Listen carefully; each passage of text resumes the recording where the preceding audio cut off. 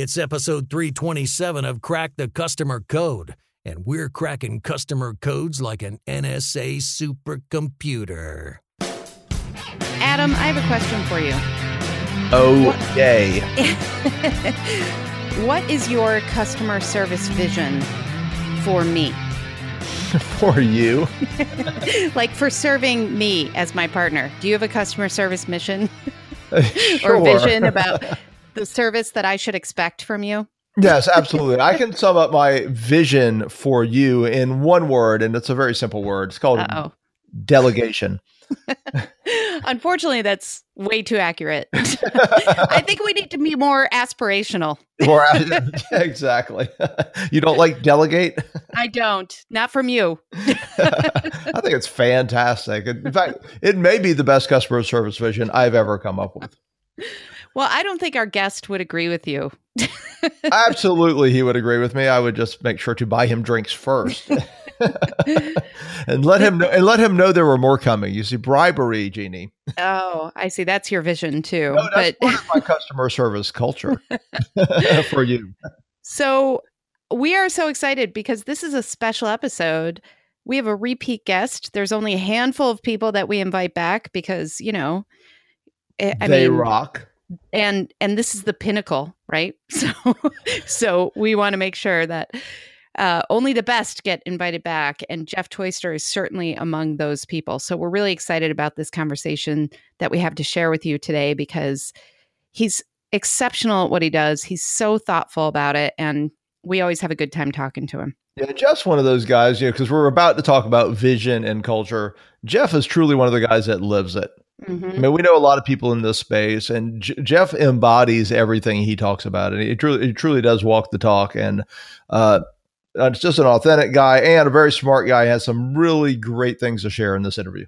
Yep, I think so. So let's get to it. So why don't you tell everybody about Jeff? All righty. Jeff is the best-selling author of The Service Culture Handbook, a step-by-step guide to getting your employees obsessed with customer service.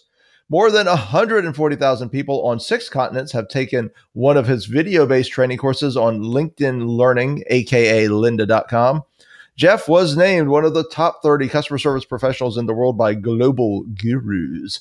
He was also named one of the top 50 thought leaders to follow on Twitter by the International Customer Management Institute, and FeedSpot has named his Inside Customer Service blog one of the top 50 customer service blogs on the planet. Jeff brings an adult learning background to his customer service work and holds a certified professional in learning and performance. If you're a cool kid, you call it a CPLP. And that certification is from the Association for Talent Development. Jeff, welcome back. Thanks for having me. I really appreciate it. It's good to be on the line with both of you. Hi, Jeannie. Hi, Adam. Hi. We're so happy you're here with us. So thank you for joining us again. That's a rare honor on this podcast. It just so you know, a two-peater. That's really a two-peat. What is it? Isn't that thing like? Didn't he try to trademark it or something? Three-peat. Yeah, but that was the NBA years and years ago. It was Pat Riley. That's right. It was the opposing coach to the Chicago Bulls when the Chicago Bulls were actually. I stepped on a landmine. Didn't even know it. Sorry. You did. I know. Back away from that one. Stay out of it. Right. Well, you're at 2 feet. That's awesome. That's a deep track, though. So, Jeff, we're so happy to have you here because we always have such fantastic conversations with you, and we're also wonderfully geeky about this stuff, these topics. And as our listeners know, the idea of a customer service vision is near and dear to my heart. So I'm curious, what are the characteristics that you think are a really good one? Because this is something that you talk about and write about a lot as well. I appreciate you bringing that up. And for your listeners that may not be on the same page just yet, what is a customer service vision? It is a shared definition of outstanding service that really puts us all on the same page. So when we talk about outstanding customer service or outstanding customer experience, it's a definition that's unique to our organization. We can all be assured that we mean the same thing. And the characteristics, I really think there are 3 characteristics of a very good one. The first is it's simple. It's easy to understand. Generally, the best ones are 1 sentence long. And we've probably seen the bad examples. I walked into a company once, and their vision covered literally the entire lobby wall, and it was kind of impressive artwork. But it was a bunch. I hope I'm not insulting anyone. You could just tell that marketing got a hold of it, and there were just a bunch of words, and they sounded great, and they were pretty empty, right? So it was unnecessarily complicated, and I don't mean that as an offense to my colleagues and friends in marketing. It's more about we're trying to build something up so much we lose sight of the meaning. So it's got to be simple. The second is it should be customer focused, which seems like it should go without saying, but a lot of times there are things like leaders in market share, profitability, or return to shareholders. Fantastic. I'm glad you're doing that. But if this is a compass that we want to give to every employee that says, here's how we're serving customers, it should talk about customers. So that's the second characteristic. The third is it needs to be authentic. It needs to be grounded in reality and not just aspirational. I had a conversation with an executive recently, and she was sharing a draft of their new vision. And I asked her about one element. I said, well, this talks about communication. Tell me about that. And she said, oh, we're terrible at that. Like, well, why is it in there? If that's well known, you're not good at it, then you were to show that to employees, and people will not be confused. They'll say, this is something that the executives came up with and no one believes it and it's not true. So it has to be grounded in reality. So I'll give you one real simple example. JetBlue Airways, which I'm sure you may have heard of. It's one of the top airlines in the United States, consistently very highly rated. Their customer service vision is inspire humanity. Dead simple. It's focused on how they want to treat each other, but certainly how they want to treat customers. And they can share story after story after story about how they're trying to bring a more human touch to air travel. And that's probably why they're so highly rated. I love that. And I love the idea of how you emphasized it has to be authentic, because in some ways that plays into the whole culture discussion that we have a lot too around if you don't have an honest culture, it's really hard to be authentic. And I'll give you an example from my early career. I worked for a company for a while that was a family-run business. And part of what they used to talk about was being in the family. And it started off, I think, with very good intentions on their part.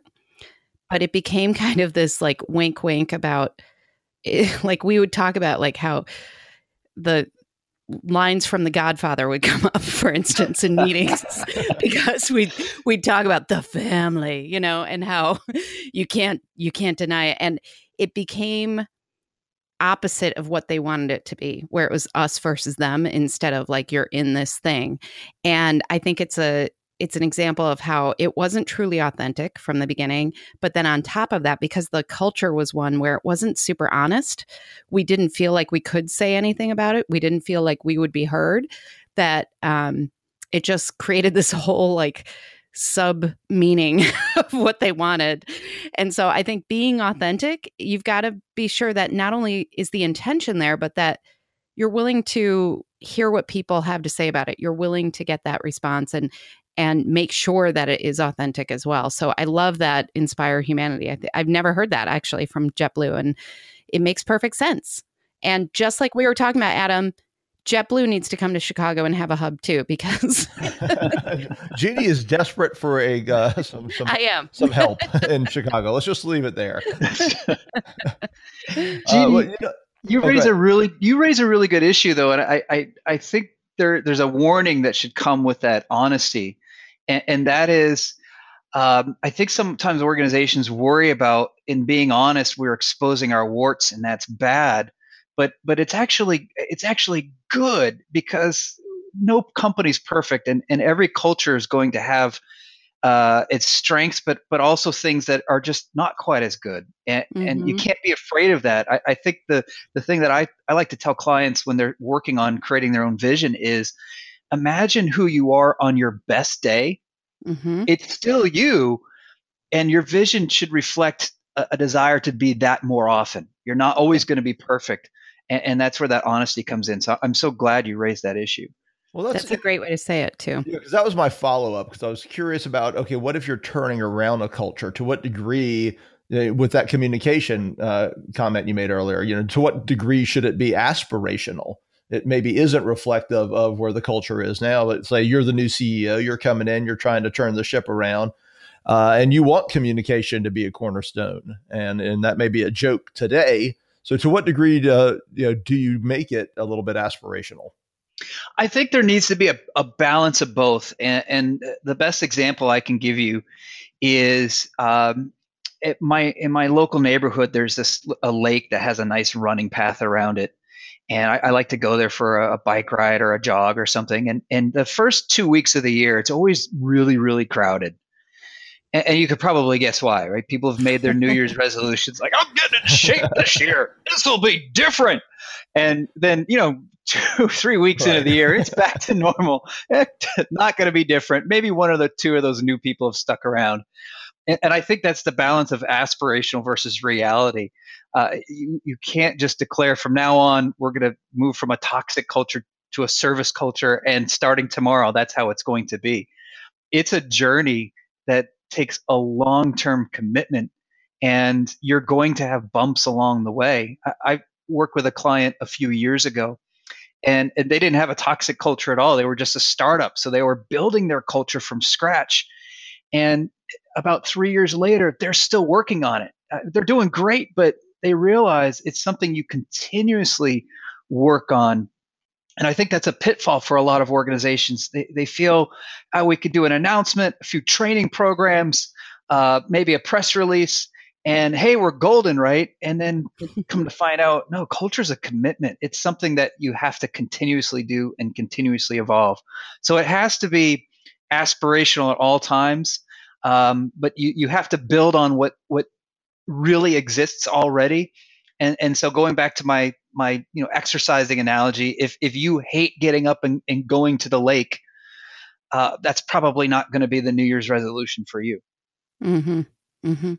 It's a really good point. And I think that part of what happens, and this isn't just for business, right? Like this is for all of us. We get into a routine and we think, oh, it's working. And then something happens that is either outside of our control or the world just changes. And suddenly the routine doesn't work, but we're too stubborn to give up the routine. And so I think that companies in general sometimes get stuck like that. And, you look around at some of the things that have changed in the last decade, and it's pretty seismic, it's an earthquake that's happened. And so these companies aren't necessarily keeping up because they're so stuck in their routines. And so I think leadership has a lot to do with this, because if the leader does not see the changes or does not respond to the changes, then culture will suffer and they will not understand what happens. But there's also kind of a school of thought that culture is really built from the bottom up. So I'm curious your take on this do you think it has to be from leadership, or do you think this is something that could be kind of a groundswell from the bottom of the organization up? It absolutely has to be from leadership. There's no way around it. And it doesn't invalidate what you're saying, Jeannie. It does need to come from the bottom up, but leaders will either enable that or they'll crush it. And so for example, when I studied companies that have really strong service cultures, one of the things that I realized that leaders in those organizations were facilitators. They would invite, for example, frontline employees to participate in defining the customer service vision and deciding how we're going to execute it. And in organizations where they did not have a strong customer service culture, the leader might decree it. It's from on high. Hey, we had a retreat. We came up with this great vision, and you folks now go be it from now on. So without that leadership, though, it can't enable the culture really to build itself in a way that is organized or stewarded or shepherded. So I really identified, I think, 3 core roles of a leader in shaping a service culture. One is you have to model it. If you're not modeling it, your employees will take their cue from leaders. And as an example, if you are saying, hey, you need to be customer focused, and then you treat your employees poorly, you're modeling a different behavior than you're expecting your employees to emulate, and they're going to take cues from that. So modeling is one. The second is strategy. Leaders are really ultimately responsible for designing and implementing business strategy. And the question is, are they using the customer service vision to guide that? Or does their strategy create conflicts with the vision? In other words, are they saying we're going to create an elevated level of service, meanwhile we're cutting costs to the bone and we're really delivering a bare bones product? I mean, that's a strategy conflict, right, that leaders are creating. Mm-hmm. And then third is communication, because if leaders are facilitators, they need to constantly communicate the vision and remind employees. And it's a funny thing, I've noticed that employees tend to understand the importance of something by how often leaders talk about it. And if leaders talk about service culture all the time, people will get that that's important. And if they talk about it once and then never mention it again, it's probably something else that comes up more often that will kind of move to the forefront for employees. Mm-hmm. It's like the big banner, like they put up a big banner and says, we're going to focus on customers. And then it gets dusty and people just walk by it every day. Yeah. You're always against the banners, Jeannie. I know, I am. I'm sorry. You have a bad customer experience at a banner shop? No, I've just seen it way too often. Yeah, well, it's actually a good segue to something you and I are both passionate about is training, Jeff. And you talk about just mentioning it once or putting up the banner.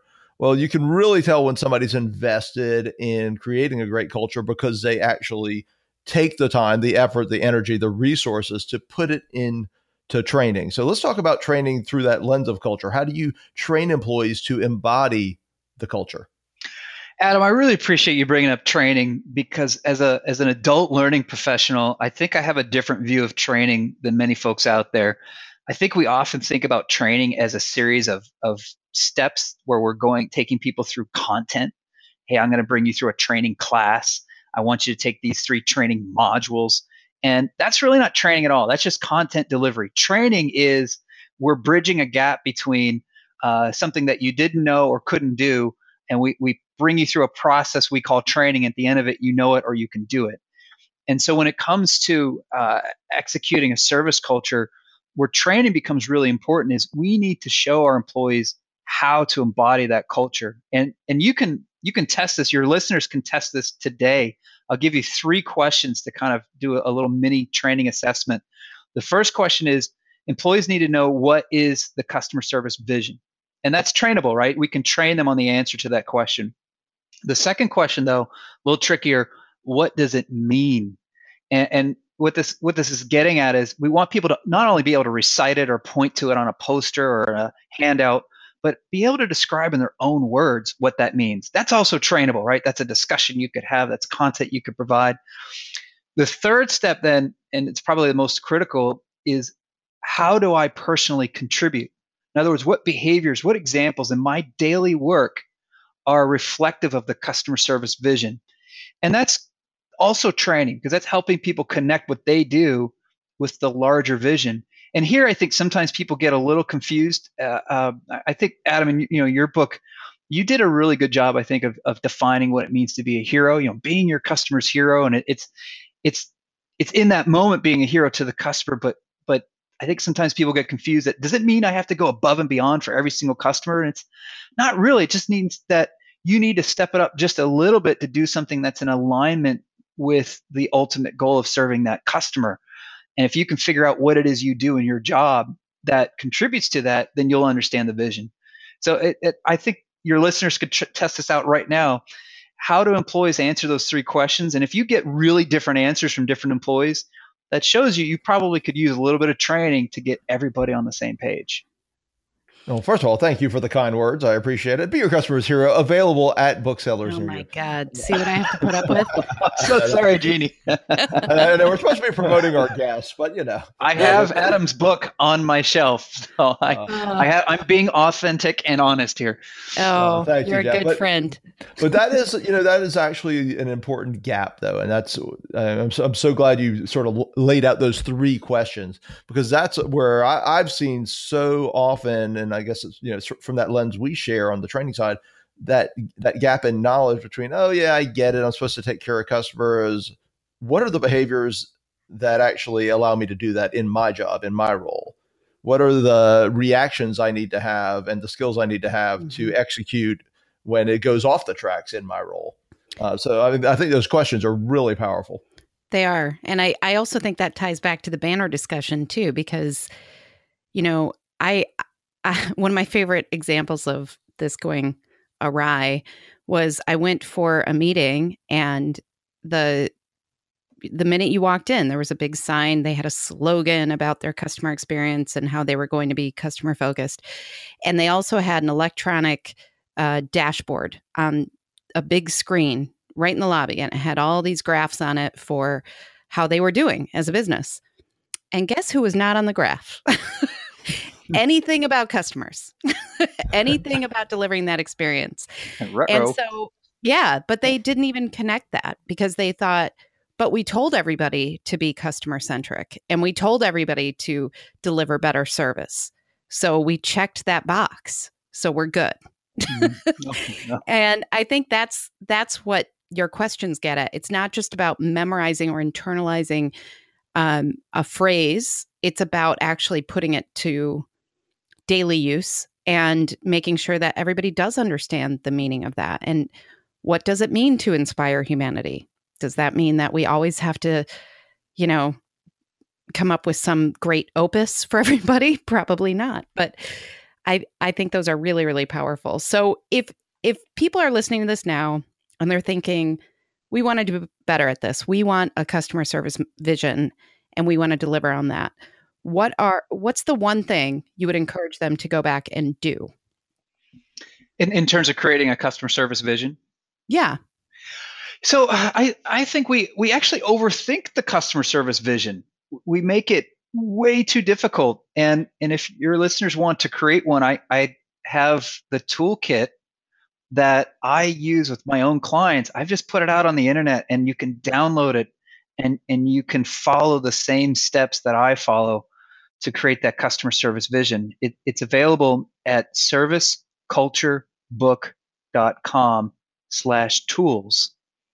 And what I would recommend is that you follow the steps. And here's what I mean. I think a lot of time when we're consuming content about business, leadership, customer service, we consume content with no real intention. In other words, we're like, oh, that sounds great. And I love listening to your podcast. That's fantastic. But do we take any action? And I kind of liken the process of creating a customer service culture, and particularly a vision, to baking a cake. If I have a recipe for an award-winning cake and I follow those steps precisely, I will probably get a really good cake. If, on the other hand, I skip it and choose which ingredients I'm going to pick, and I leave others out because, hey, I don't have time, and I skip a few steps, I should not expect to get that cake. And that's my advice for your listeners is the steps, I think, are fairly straightforward, but you need to have the discipline to execute them one by one by one. And that starts with creating that customer service vision. You get input from employees, have a vision writing session. It generally takes just 2 hours if you've done a good job with the input.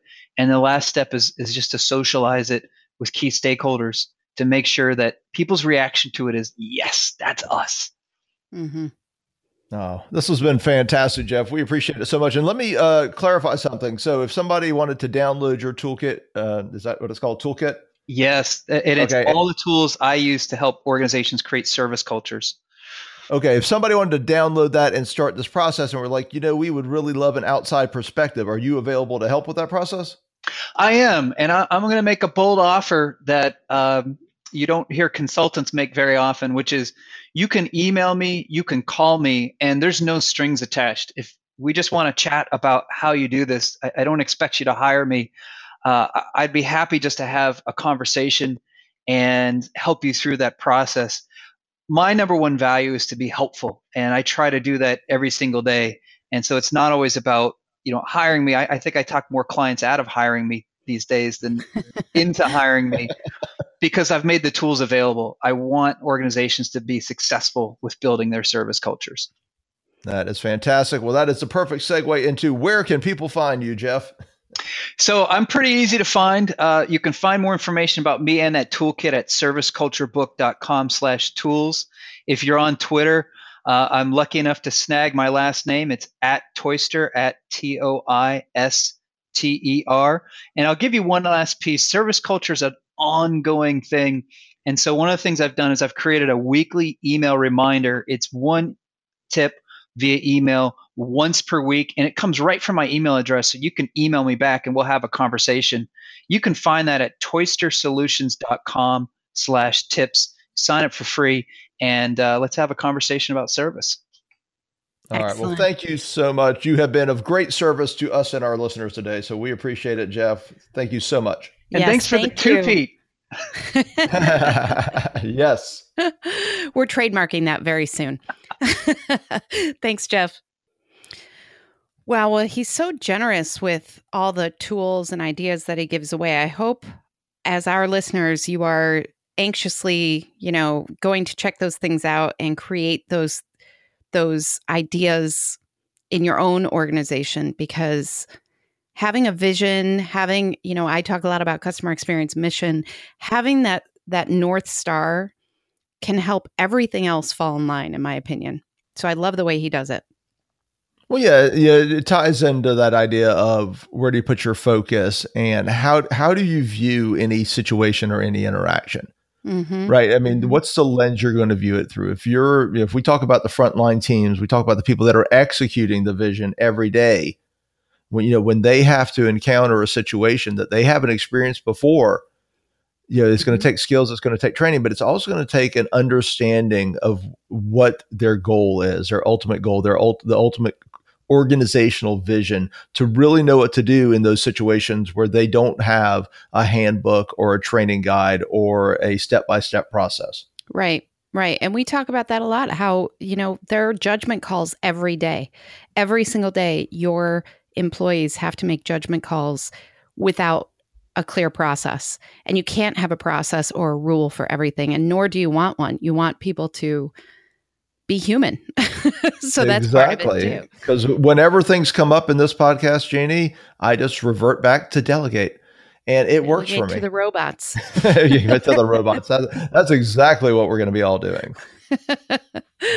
Well, I hope everybody got a lot out of this. Jeff's a fantastic resource. It was very generous of him to offer, to be there if you are challenged with this. So we definitely recommend you reach out to him.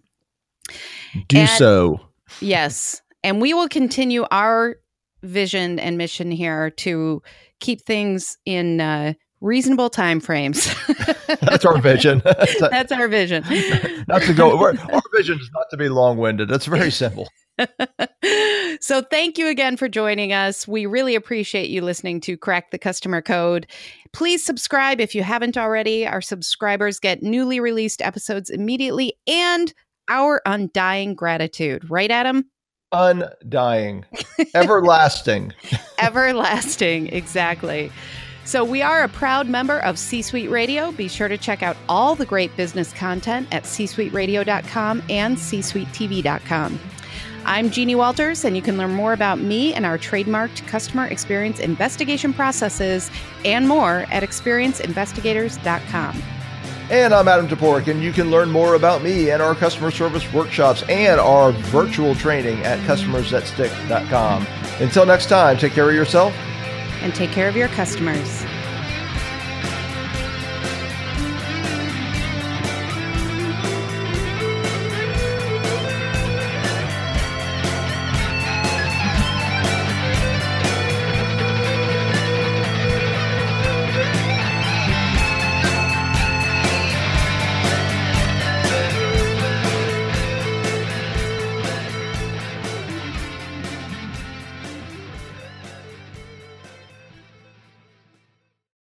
This podcast is a part of the C-Suite Radio Network.